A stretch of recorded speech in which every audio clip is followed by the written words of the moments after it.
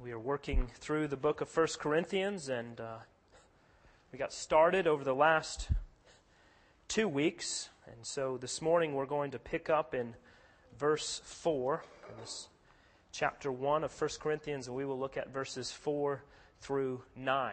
And if you're one of our worshipers in training, your keywords this morning are grace, knowledge, and sustain. And the title of my sermon this morning is Sustained, the Faithfulness of God. So let's begin by reading together in 1 Corinthians chapter 1, and we'll read verses 1 through 9.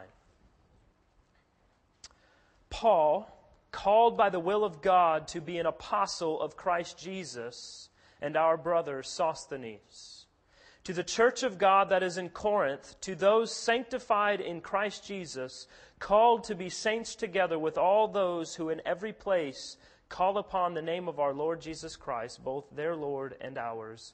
Grace to you and peace from God our Father and the Lord Jesus Christ.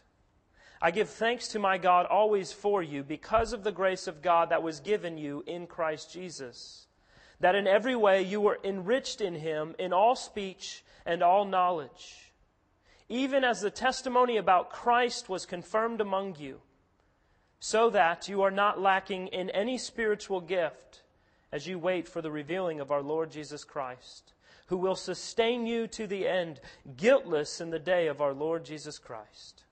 God is faithful, by whom you were called into the fellowship of His Son, Jesus Christ, our Lord. Now, if you know anything about the church at Corinth, you probably know that it was a complete and total mess. And so I want us to consider for ourselves, why would we expect that the church back then would be any different than the church today? Just think about the people. Think about people who make up the church. Sinful, rebellious individuals who by nature at one point in life hated God and despised instruction and godly wisdom. People who were not for the grace of God would still be God haters, who would be wisdom despisers. And this is what makes up the church. A bunch of ex-convicts who are on death row. And just before you think that the problem is 2 rows ahead of you or 2 rows behind you, be sure to take a look at yourself. Because I know that I am so keenly aware of my own sin that it is not long that in the midst of every conflict, every mess in this life, that I can look at my own heart and admit that I am the biggest problem. And even the greatest congregations across the world are filled with flawed people.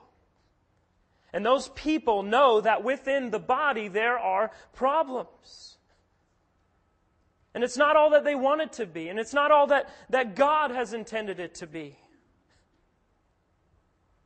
But unless we're willing to admit that fact that the church is made up of people who have sin and who act on that sin, naivete sets in. And the people are set out on a quest for the perfect church. But what people often don't realize is that the church is no bigger or smaller out there than it is in here. In other words, God's people are God's people, no matter where you are. Sure, someone might take dissatisfaction and sit somewhere else in another building around other people, but that doesn't change the fact that the church is the church. And the people that make up the church are flawed people. And there is no perfect situation that is not flawed in a different way. Yes, God's people are being perfected. We are being made more holy. We are being sanctified. But we still sin. And we still have desires of the flesh that we must work to make war against. And we often sin against God and one another. So how do we keep ourselves from being nomads? How do we keep ourselves from being individuals who wander from place to place, only to become more and more dissatisfied because we never find what we want when we have this picture before us of what we see to be perfect? And I think this is the antidote in 1 Corinthians, verses 4 through 9. Verses 10 and following is Paul addressing various differences amongst the people, and his appeal for them to work those differences out and to be faithful to God and to cleanse the church and to drive out sin and discipline those in sin and bring order in their worship and reconcile relationships and love one another. That's the rest of the book of 1 Corinthians. But in these opening verses, Paul affirms those who are the true church. And I say the true church because, as we learned in 1 John, the church will always have those amongst it who are not the true church, but rather are non-believers who either think that they are believers when they're actually not, or they know that they're not believers and they want to appear to be, or simply those that are not believers and have a desire to work to destroy God's work in the church. So Paul is affirming those within the church of Corinth who are the true believers in Christ. Those who have, by faith, repented of their sins, turned from their sin, called upon the name of the Lord, as we saw in verse 3, and believed the gospel. He's writing to those who have been given new hearts and new affections for Christ and new desires to live, not for themselves, not for their own glory, but to treasure Christ and to love Christ with all of their hearts and all of their minds and souls and strength, and to love their neighbors as themselves. So Paul, in this section, takes time to acknowledge the sustaining faithfulness of God. He acknowledges that in God's faithfulness, that He will fulfill His promises. In many ways, I see that Paul, through this, is trying to strike a balance before he gets to the correction. Before he begins laying out his corrections for the various sins that were going on within the church at Corinth, he wants to ensure that the people who are true believers, he wants to ensure for them that they are believers. And I think that we all need to be reminded that God frees us from things and ways of thinking about the church and what it is and how to live as the church that are not true and are not realistic and are not biblical. He frees us from a pessimism that looks at the church and all of her faults and foibles and just causes us to want to give up and throw in the towel. He frees us from becoming a people who simply want to run to the hills, to run and live in a secluded cabin with our Bibles, never to see another soul again, because we just can't handle being around one another anymore. And He frees us from any kind of silly optimism that assumes that if we just do certain things in a certain way, then even the most vocal and hateful atheist won't be able to resist coming to be a part of what's going on. This optimism that assumes very subtly that it's not necessarily the gospel that transforms, but rather systematized efforts to make things seem more satisfying and appealing and palatable.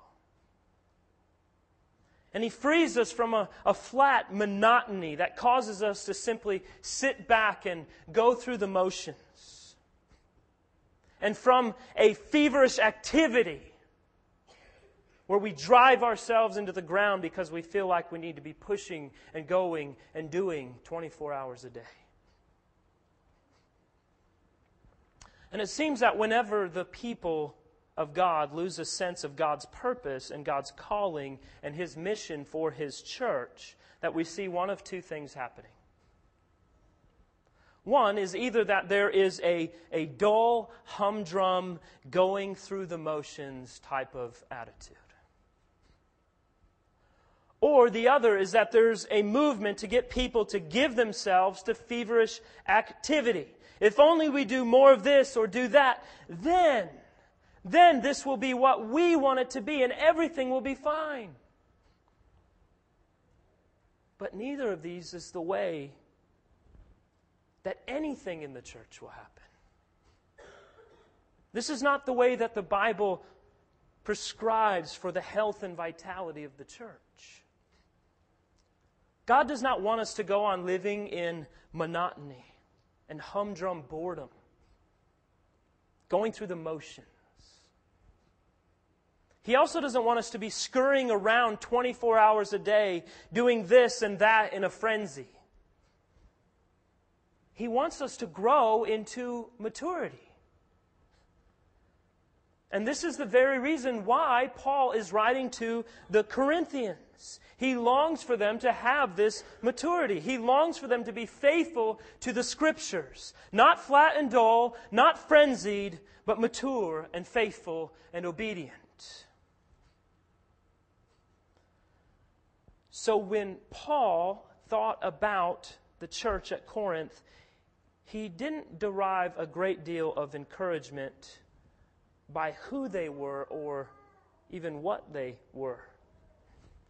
You see, later on in verse 26, he told them to consider themselves when they were called.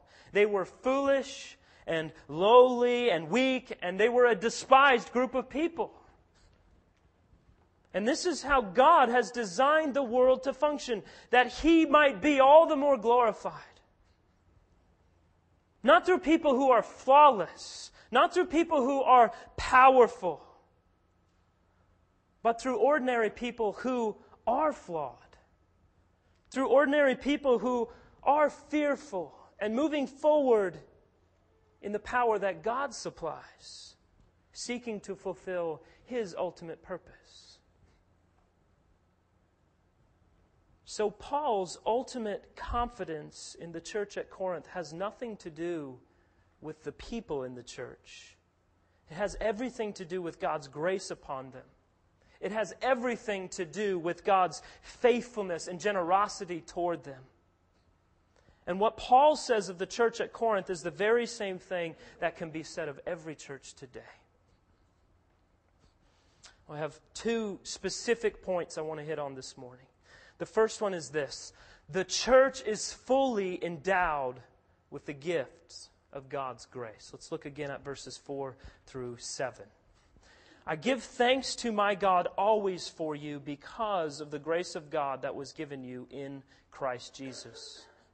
That in every way you were enriched in Him, in all speech and all knowledge, even as the testimony about Christ was confirmed among you, so that you are not lacking in any spiritual gift as you wait for the revealing of our Lord Jesus Christ. What is it that makes us ultimately thankful for one another? Because as we look around at one another, surely we can see things about each other that we do not particularly care for and that we do not maybe particularly enjoy. In fact, there may be those that we know that we wish that would simply go away so that we wouldn't have to see them anymore. So how do we go from that and instead be thankful for them? Most simply, it is God's grace that is at work within. Therefore, that is my brother. That is my sister. This is what knits us together.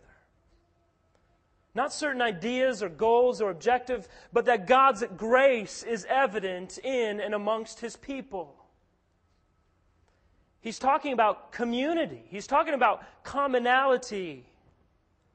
Paul is giving thanks to God because the true church at Corinth is living in community with one another, knit to each other as brothers and sisters in Christ by the grace of God. And I want you to notice in verse 4 how Paul says this grace was acquired. The grace of God that was what? Given you in Christ Jesus. Does Paul say that you earned God's grace? Does he say that you were worthy of God's grace? Does he say that we purchase God's grace? No, he's very clear that the grace of God is given to His people in Jesus Christ. And some of you may think, yeah, we know that. We understand that. No problem. But I want to challenge our thinking alongside our practice for a minute. Intellectually, a lot of us understand that grace is a free gift from God. An undeserved gift that is given to us in light of the fact that we were once enemies of God and that we did not, nor could we earn or secure it ourselves. We understand that. We read the Scriptures, we see that, we know that. But do we believe it so much that our lives are a reflection of that? Do we believe it so much that our day-to-day lives are an indication that we are the recipients of that from God which we most certainly do not deserve? And that at one point we did not even want? Because I can assure you that the Apostle Paul is not just thankful for the grace of God that he sees and knows within the Corinthians. He is abundantly thankful for the grace of God that he knows is within himself. That has been given to him by God in Jesus Christ. So I want to make sure that we understand what grace is. The common definition that people will give of grace is that it is unmerited favor, which is most certainly true. It is favor granted to us that we do not deserve. But the grace of God in salvation is more than giving us what we do not deserve. It is God's doing so in light of the fact that we were enemies of God. We hated God. So on a small scale, let me try and illustrate this for you, a little example. And it's not perfect, but maybe it will help. Unmerited favor is me giving you $20 that you didn't earn, that you didn't work for, that it was mine, but I gave it to you for reasons of my own, but there was nothing in you or from you that required me to give you $20. That's unmerited favor. But grace goes beyond that. Grace is you come into my home and you open hand slap me across the face and you steal $10 from me. And later I track you down and say, I know you just open hand slapped me across the face and stole $10 from me, but here's $20 and I love you and I forgive you for those things. That's grace. Unmerited favor in light of the fact that we were God's enemies and that we sought to rebel against Him. That's grace. And you see, this grace is the release from the bondage of humdrum, flatline monotony or beehive hyperactivity that I spoke of earlier. If we have a true and complete understanding of God's grace and what it does and how it is acquired, we will be incredibly thankful. And we will be overflowing with the desire to proclaim the gospel and to see sinners rescued from the wrath of God that is coming. We will be pleading with God to set His grace upon our neighbors. And we will be striving to be a means that our neighbors' eyes will be open to the truth of the gospel in Jesus Christ. And when we understand grace, we are snatched away from legalism. We are snatched away from frenzies. And we are set to glorify God and to proclaim the gospel, fully knowing that it is God who saves. It is a freeing realization to know that we need not burden ourselves with legalistic backpacks of weight as we venture out as pilgrims in this land. And you see also that grace reminds us that it is contradictory to consistently say of a person, well, they're a Christian, but they sure don't act like it. Brothers and sisters, if God has set His grace upon a person, if we are filled with God's grace and have been rescued by God's grace and walk in newness of life because of God's grace, there will be no question of our transformation.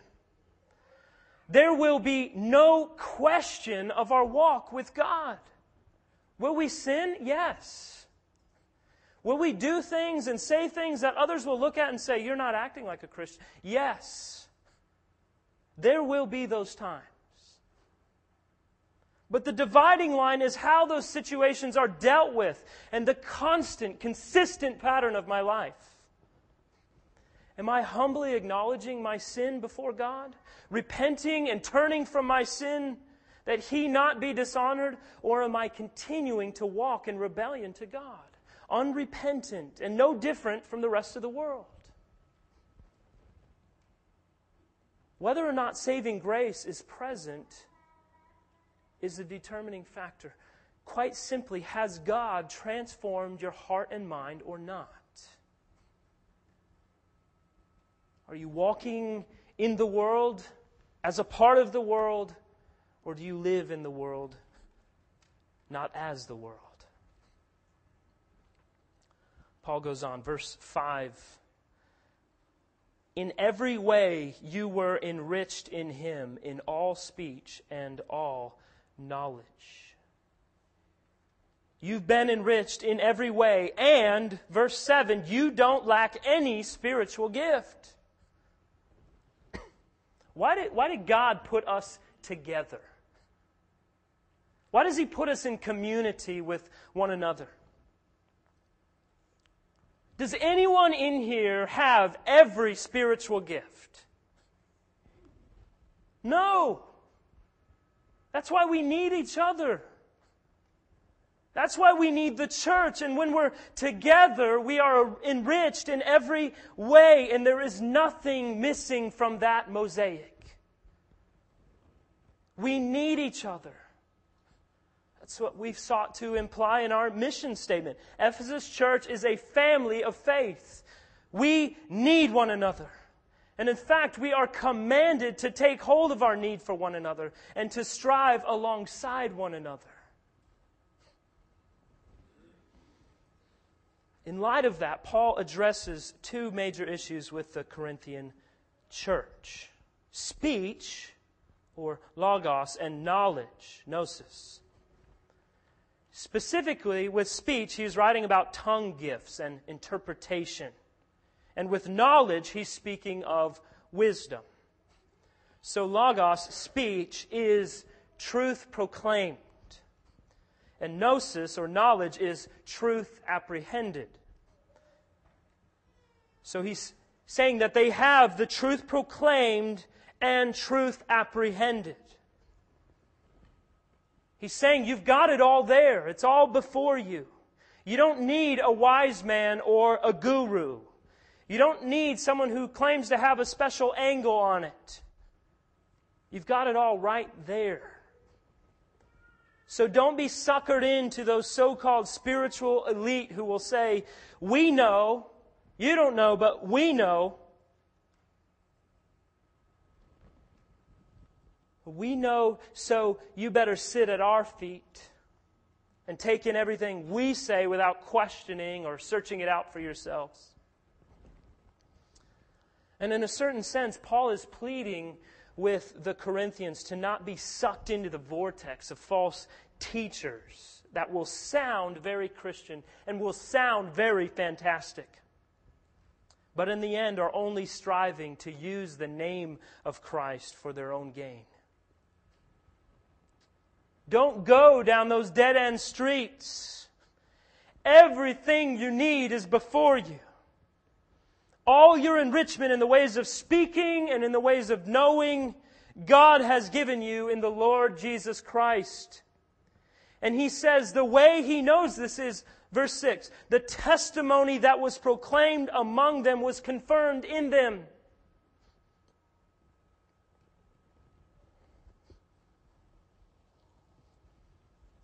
What He means is this: I preached the gospel to you. The Spirit of God brought it to life in your hearts. You believed the gospel. You were made part of the church. The Spirit of God was given to you. All the gifts and all the enrichment that you required were manifest to you in the Lord Jesus Christ. Therefore, while things are not like you'd like them to be, while things are not what you hope they will be or what you hope for them, you still have everything and will be enriched in every way. Look at verse 6. The grace of God was given you in Christ Jesus. When? When the testimony of Christ was confirmed among you. Confirmed means settled, made steadfast, made solid. How is it that the testimony of Christ is made solid? Testimony in the Greek is marturion, from which we get the word martyr. It's translated in Acts 1:8 as witness. It's the same word as witness, and it refers to the gospel. Look at it there. Even as the gospel of Christ, the witness of Christ was confirmed in you or settled in you, made steadfast in you or amongst you. It could have reference as well to the apostles who came and preached and did signs and miracles to confirm it. But the thing that he's pointing out is that it became theirs. It was confirmed. Not before you, but where? Amongst you. In you. It was settled in you. It was made solid in you. And how is it that the gospel of Jesus Christ becomes confirmed in me? It is by what? By faith. By believing. By repenting and believing the gospel. So the testimony here refers to the gospel. When the gospel of Christ was settled in you, then that grace was made yours. So you have in verse 4 the divine side, and then in verse 6 we have the human response. You hear about saving grace and all that it is, and you believe it, and it is settled in your heart. And then the benefit becomes yours. Saving grace. All sins totally forgiven forever. No guilt ever yours again. What a glorious thought! And that grace includes the pouring out of riches and more riches and more riches on your life for now and throughout eternity. That's the blessing of grace. And that grace equips you to do good deeds to men and to fulfill the purpose that God has for the church, because He has equipped the church with every spiritual gift that is needed to bring about His purposes. So it's not a matter of not possessing the gifts. It's a matter of whether or not they're being implemented. There is absolutely nothing absent from the local church that God intends to give to fulfill His purposes. And that's why the local church should operate based on the gifts that God gives. And the ministries are developed based on the giftedness. And if we have a ministry that we want to pursue, but we don't seem to have the gifts for, we don't start the ministry with the hopes that the gifts will be added. We pray that God will bring the right people who have the gifts to do that ministry. Otherwise, you start things with people who don't have the gifts to accomplish them. And it ends up in a struggle and strife and discord and eventually paralysis. So God gives every gift that is necessary for the fulfillment of His purposes within each local church. Excuse me. Look at verse 7. So that you are not lacking in any spiritual gift as you wait for the revealing of our Lord Jesus Christ. You are not lacking in any spiritual gift. As we await, as we pray for, as we long for the return of Christ, there is no reason under the sun that we cannot be striving to advance the kingdom and proclaiming the gospel through words and actions, because God gives us the gifts to accomplish His purposes for His glory. It's a matter of us being aware of what those gifts are and seeking to know how they should be implemented. And so it's vital that we understand and remember that there is nothing absent from the local church that God intends to give to fulfill His purposes. My second point, the church is completely sustained by God's faithfulness. Look at verses 8 and 9 again. Who will sustain you to the end, guiltless in the day of our Lord Jesus Christ? God is faithful, by whom you were called into the fellowship of His Son, Jesus Christ, our Lord. We should never think that as God's once enemies, who He rescued from His wrath and the penalty of death, whom He gave His Son for, whom He calls righteous, and whom He continuously protects, and whom He has given the Spirit of God to, and whom He has adopted as His own possession, that He would do all of this for us and then allow us to fall by the wayside and perish. Some of God's people may have been looking around and saying, I don't think we're ever going to pull this off. I don't think we're ever going to get this thing going. I mean, look at us. We're not powerful, we're not smart, we're nothing. What a crummy bunch. What a hand to be dealt. Look at this group. So what confidence could Paul instill into these people? You're waiting for Jesus Christ to be revealed. He's coming back and you're getting ready. Remember this. He's going to keep you strong to the end. And as He keeps you strong, you will be blameless on that day of the return of the Lord Jesus Christ.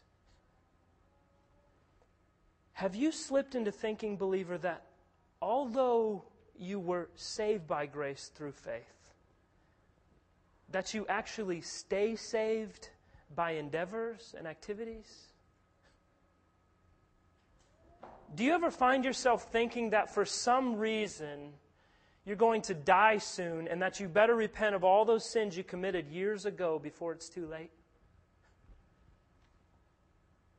Do you ever find yourself laying in bed thinking, I don't know if I'm going to make it. I don't know if I'm going to make it when I get up there because I didn't do this or that. Do you have this idea that while everyone else is in heaven, they're going to be enjoying the banquet, they're going to be enjoying the feast, and are going to be having the worship service that we've all always longed for, and that you're going to be in the hallway sweeping the floors because you were saved, but you almost didn't squeeze by? Be assured, Christian. The Apostle Paul reminds us that when we stand in Christ, we will stand blameless for the very same reason we are accepted today. Because on Calvary, our sins were dealt with. And He called us not guilty. Jesus Christ renders His righteousness ours by placing it in our account and knowing nothing of our sin, nothing of our guilt, nothing of our inadequacy. And He's encouraging the Corinthians and saying, there's no way you're going to pull this off. There's no way you're going to struggle to this eventuality. You will not be able to be moved to perfection. You will not be able to become all that the church is called to be on this earth because we are still striving against the flesh and still seeking to fully understand the grace of God.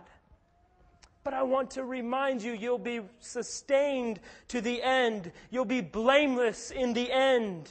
Not because you persevered, but because of the faithfulness of God who caused you to persevere. And then it will be revealed to you what the perfect, spotless bride of Christ looks like in perfection. As you stand before the bridegroom and He ushers you into the feast with great joy and anticipation.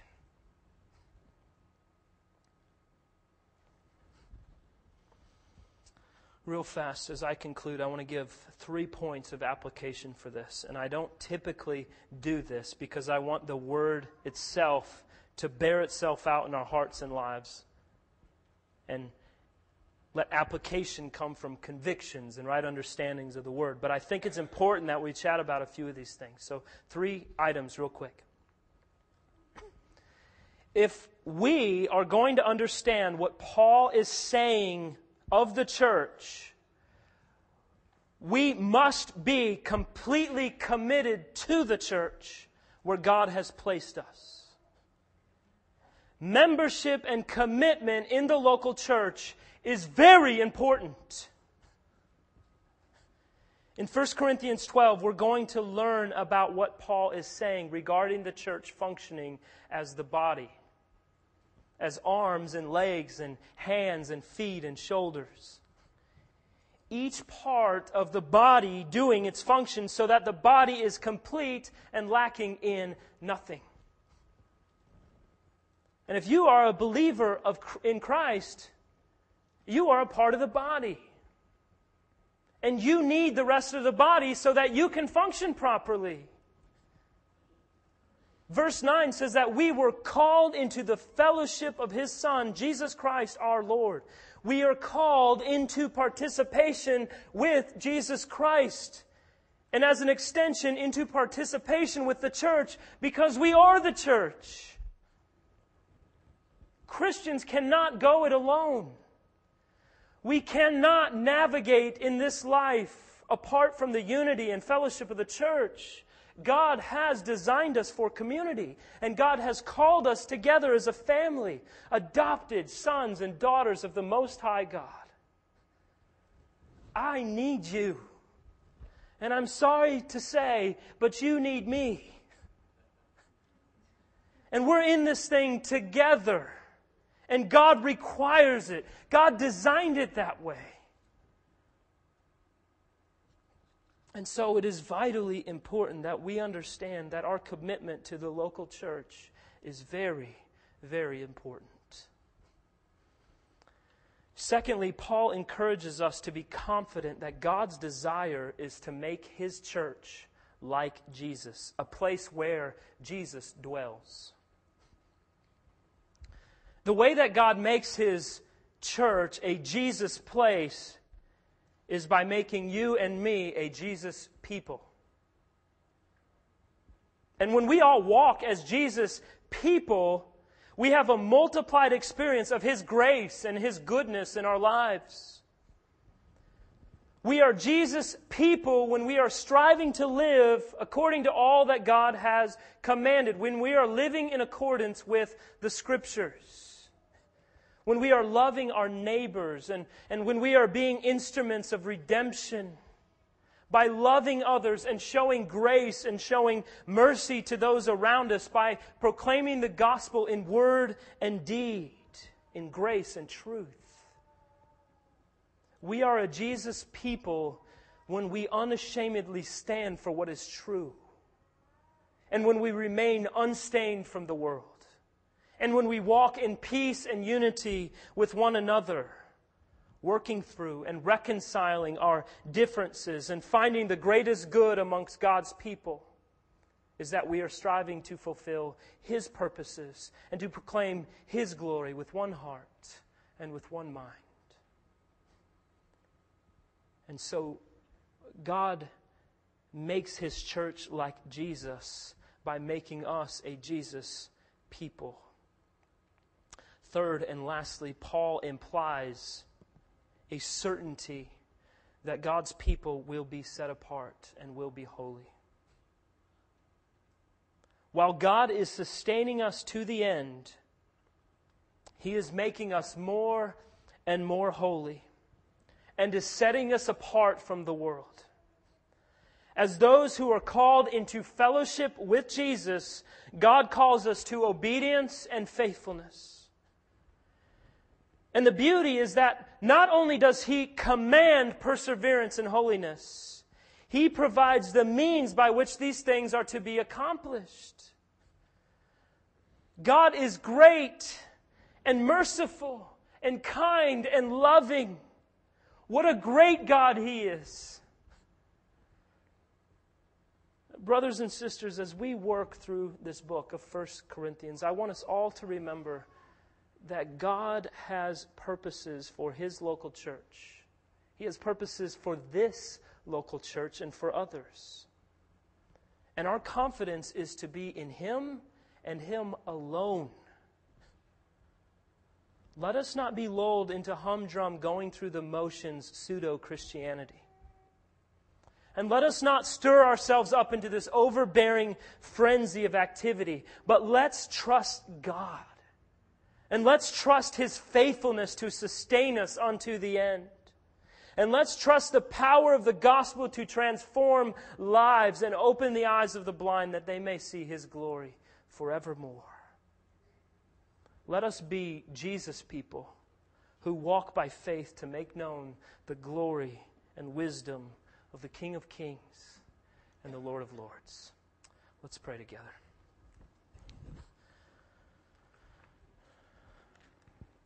Father, we pray with grateful hearts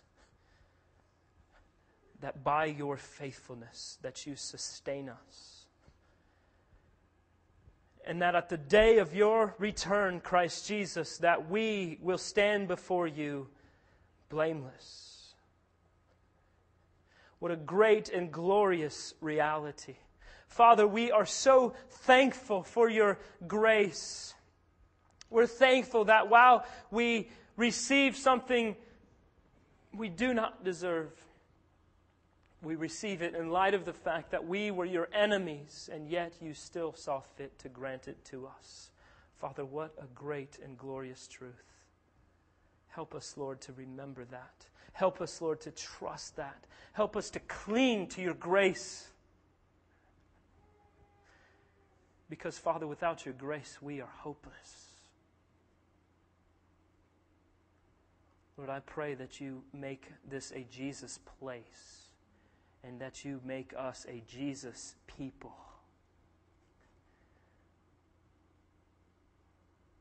That we not lull ourselves into flatline boredom.